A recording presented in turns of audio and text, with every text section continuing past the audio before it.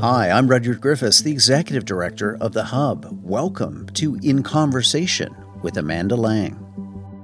On this program, you'll hear journalist and best-selling author Amanda Lang's analysis of contemporary events, issues, and ideas exclusively for The Hub. In Conversation with Amanda Lang is hosted by The Hub's editor-at-large, Sean Speer. If you're enjoying this program, please visit our website at www.thehub.ca for all kinds of great thinking and insights into the big issues and ideas driving the public conversation. The Hub's podcasts featuring Amanda Lang are generously supported by the Linda Frum and Howard Sokolowski Charitable Foundation. Welcome to Hub Dialogues. I'm your host, Sean Speer, editor-at-large at The Hub. I'm honored to be back in conversation with Amanda Lang for another installment of our bi-weekly video and podcast series on the key issues concerning Canadian business, economics, and public policy. Today, we'll aim to cover two big topics. First, a recent Statistics Canada release that showed Canada's labor productivity has fallen for a fourth consecutive quarter and is now back to 2017 levels. We'll discuss what it means for Canadians and what policymakers ought to be doing about it. Second, the Bank of Canada's recent interest rate hike and whether the bank's 2% inflation target will withstand the current bout with inflation or lead to calls for policymakers to raise it. Amanda, thanks as always for joining us. We have a lot to cover. We do indeed. Let's start with the productivity issue. It's striking that we're back to 2017 levels. In fact, University of Calgary economist Trevor Tombe wrote at The Hub this week that if productivity growth in Canada had kept pace with the U.S. over the past 5 years, we'd be producing over 8% more per hour work than we are. It amounts to something like $5,500 per person in lost output. What's your initial reactions to his findings? I mean, it's a really great piece, and I encourage people to read it because in typical fashion for Trevor, it's really backed up with solid data and research. The problem, of course, and my first reaction to this story and stories like it, is this is not a new story for Canada, right? We know this is a decades-old problem of low and declining productivity, and the periods where we've seen reversals have been the anomalies. And the frustration with that, Sean, of course, is when you have a problem that persists in the face of time and lots of effort and lots of attention, which we could say this is that kind of problem, then you start to say, what are we missing about the problem, right? Because the typical ways to attack it don't seem to be particularly useful. And I don't know what your thoughts on that are, but when I began to think about it, I began to think, and Trevor raises some of I would call them the usual suspects of suggestions of what you can do. The bottom line is we need Canadian businesses investing more than they do. We need maybe longer term thinking about, when those investments pay off and how. But I've got to say, that's not a new story. And we've seen tons of government policy trying to encourage it, and it doesn't seem to work. So then I actually started I have more questions than answers, if you will. I don't know what you think about that. Why don't Canadian businesses do a better job of investing in themselves? Yeah, that's a fundamental question, isn't it? Before I attempt to answer it, though, let me just unpack some of the numbers in Trevor's piece because they're really striking. Because what he does, which is a bit different than some of the analysis we've seen, is compare Canadian provinces with U.S. states on a GDP per capita basis. And the numbers aren't flattering. Only Alberta exceeds the U.S. average of $76,000. Ontario's GDP per capita is similar to Alabama's, and Quebec and Manitoba actually lag West Virginia.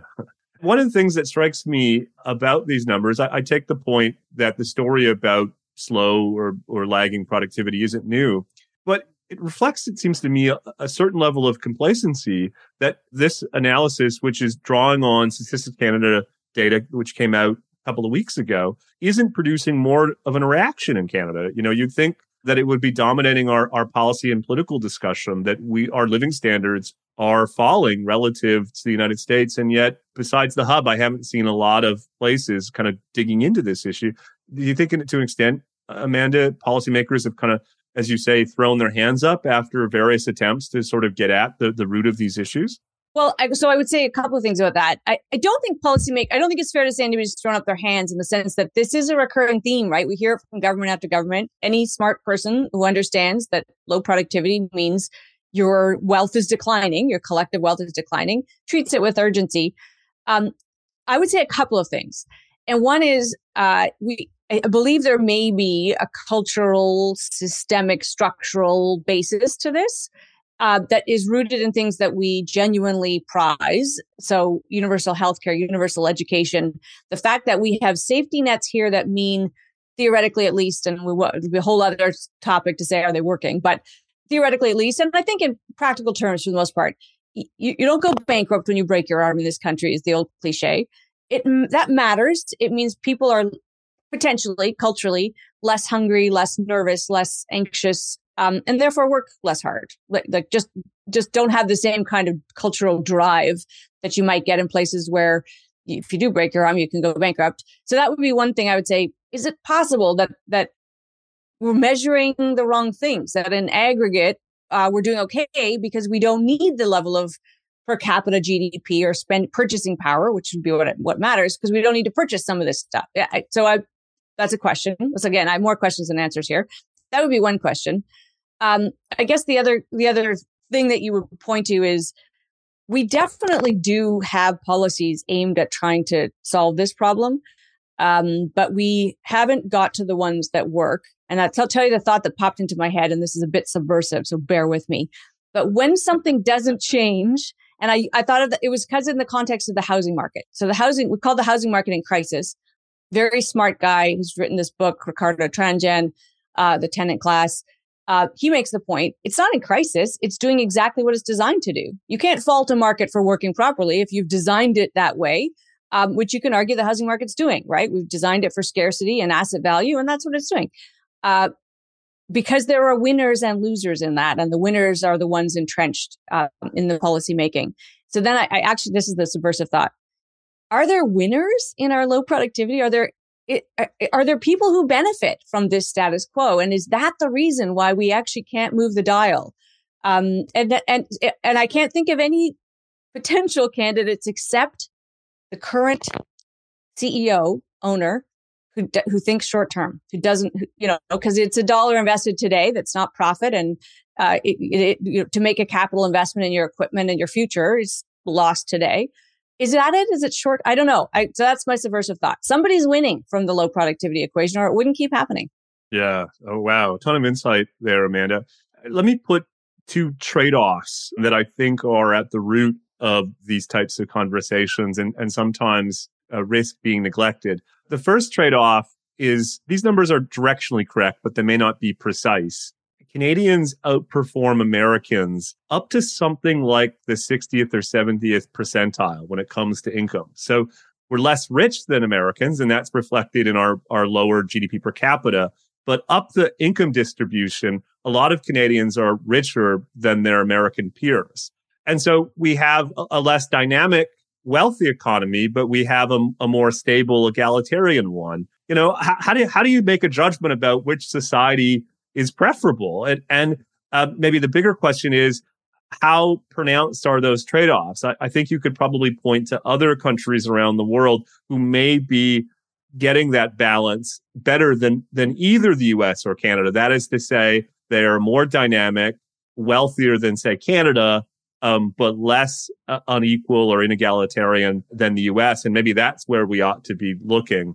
The second trade-off is, I think, we've effectively decided that we are going to have larger, better capitalized firms in Canada, in part because of our preference for stability, in part because of the country's unique economic geography. But the trade-off of that, of course, is we have less competition and less dynamism in, say, telecommunications or banking. And again, I wonder if we're getting that trade-off precisely right. Could we have, broadly similar levels of stability and capitalization, but with more competition than we currently do? Because as you say, I think fundamentally what we're talking about here is we aren't putting the kind of competitive pressure on Canadian businesses to induce that kind of innovation and investment and efficiency. And that comes with some costs. It may come with some benefits, but I think what these numbers show is we probably need to focus a bit more on the costs and consequences of those choices that we're making. I think there's real deep insight in that. And I think you're very polite when you talk about kind of what we would call our protectionist or oligopolistic industries. And we often, of course, I do think there's kind of misplaced smugness about the stability of our banks, or because there is not really any market difference between our banks and our telecom companies. And there isn't really any reason why our telecom companies continue to be protected the way they are.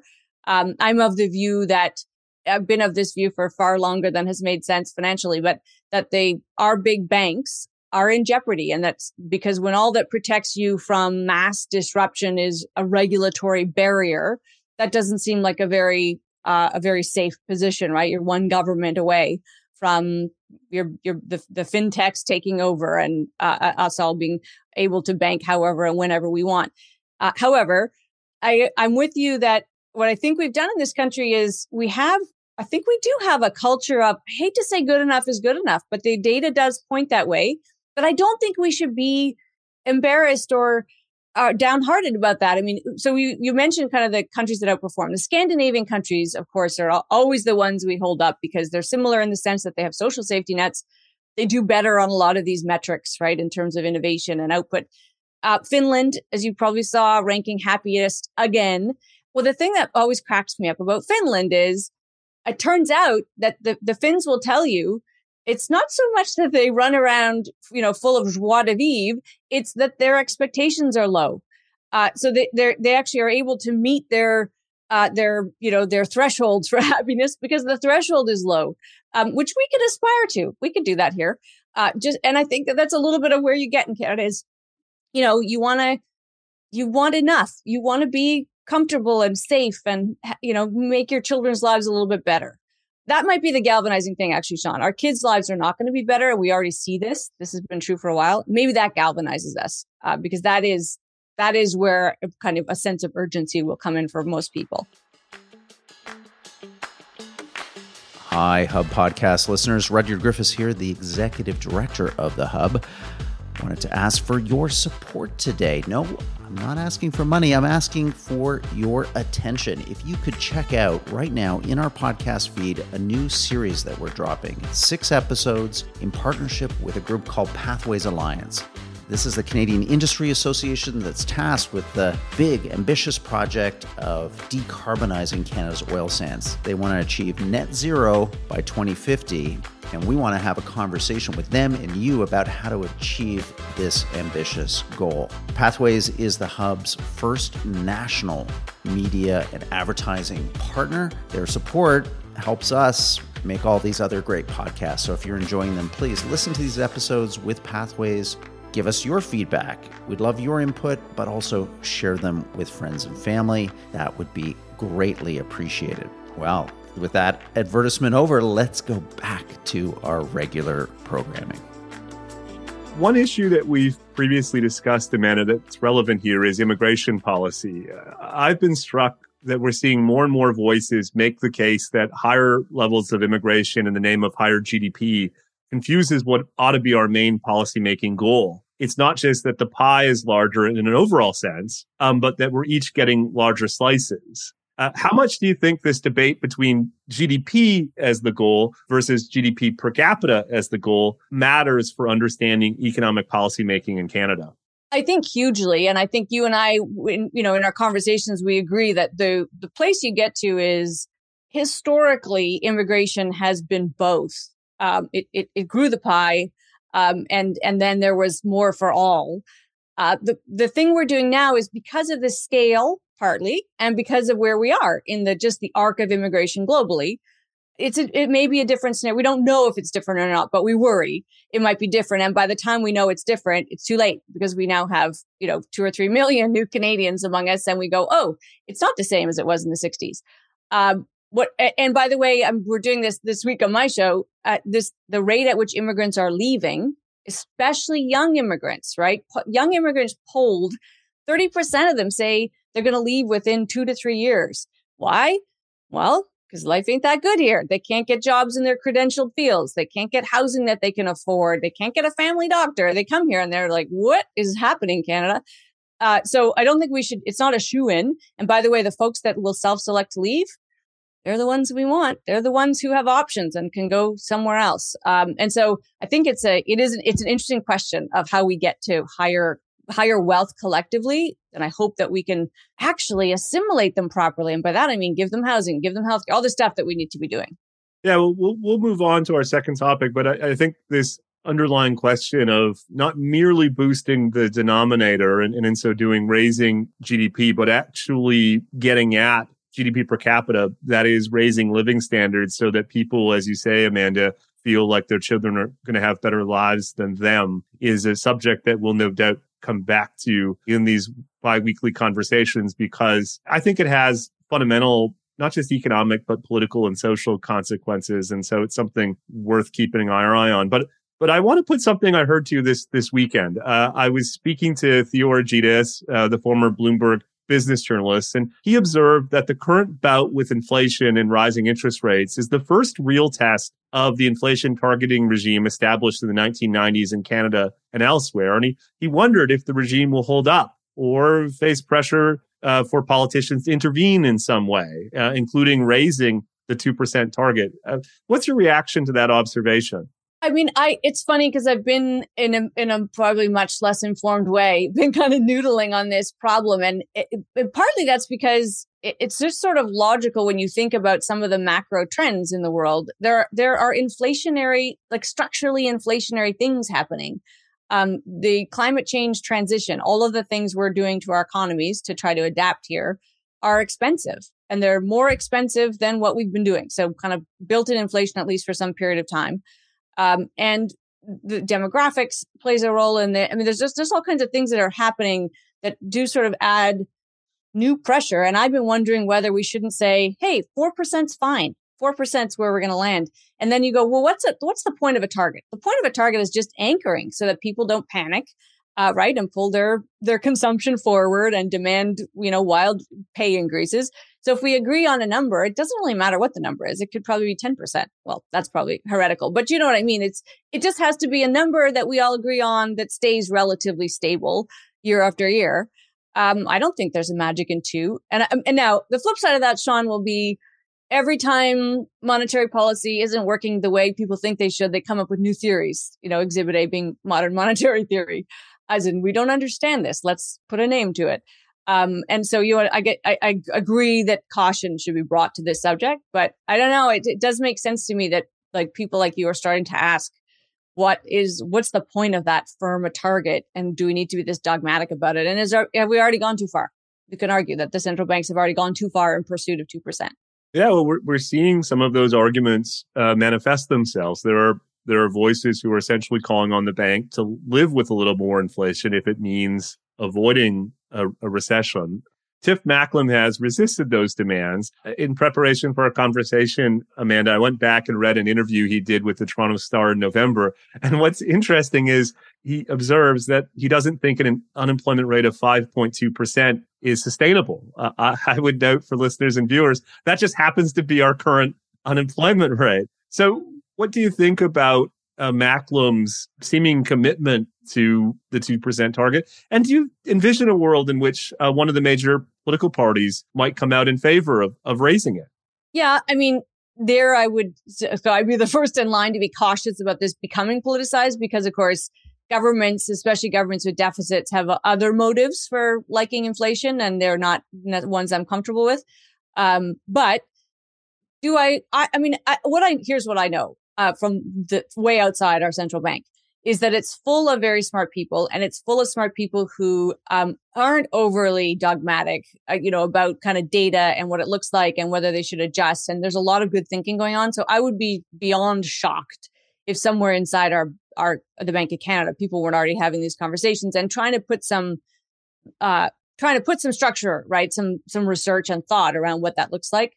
But of course, as we know, the central banker can never say that. There's no way Tiff Macklem could come out and say, maybe 4 is okay. He has to stay until the day he changes his mind officially. He has to stay true to 2.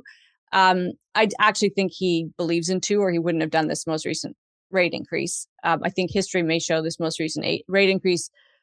Well, I actually don't. I don't know what you think. I'm of such mixed mind. Here's what I think. I think they're targeting household spending. I think the household spending data in the last GDP report is what got them riled up. we're not listening. We're still out there spending like it's all going to go on forever. And they're here to say, stop it.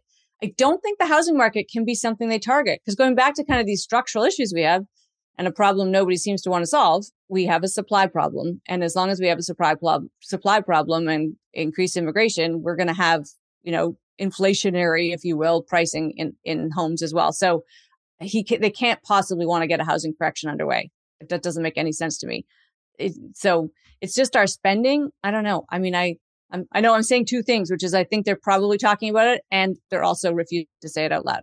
What are you hearing in the business community, Amanda? Is it still generally hawkish on getting inflation under control, or are these interest rate hikes creating some doves?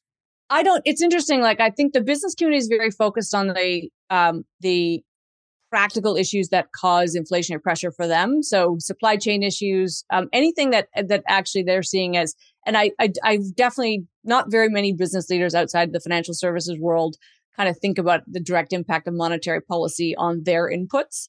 And so much of their input price pressure has been non-monetary policy related, except for the many, many years of way too loose monetary policy that, I just don't think there's a super clear connection for many. What we can agree is that their inputs are still too high. And so this is actually where it gets really interesting, right? After a year, 2 years, they adjust. They're starting to adjust. And that's where you can kind of say, well, maybe now that we've leveled up on some wages, we've figured out how to source our lumber, we figured out how to make those markets come to some kind of neutral balance. Maybe it's okay. Maybe, you know what I mean? Maybe we can do this. And maybe that's why the stock market continues to just merrily roll along.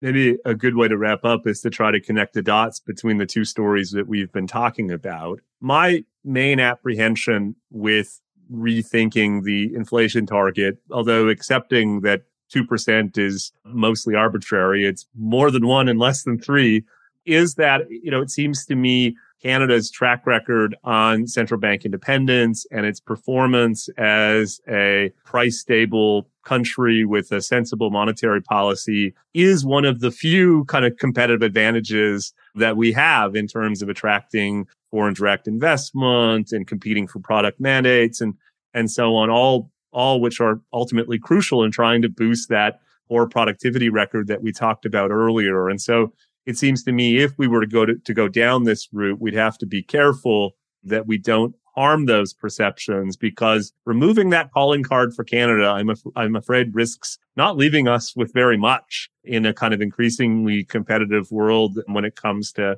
capital and people and so on. We still have all the fresh water. Don't forget that. That's true. They'll come for the water one day.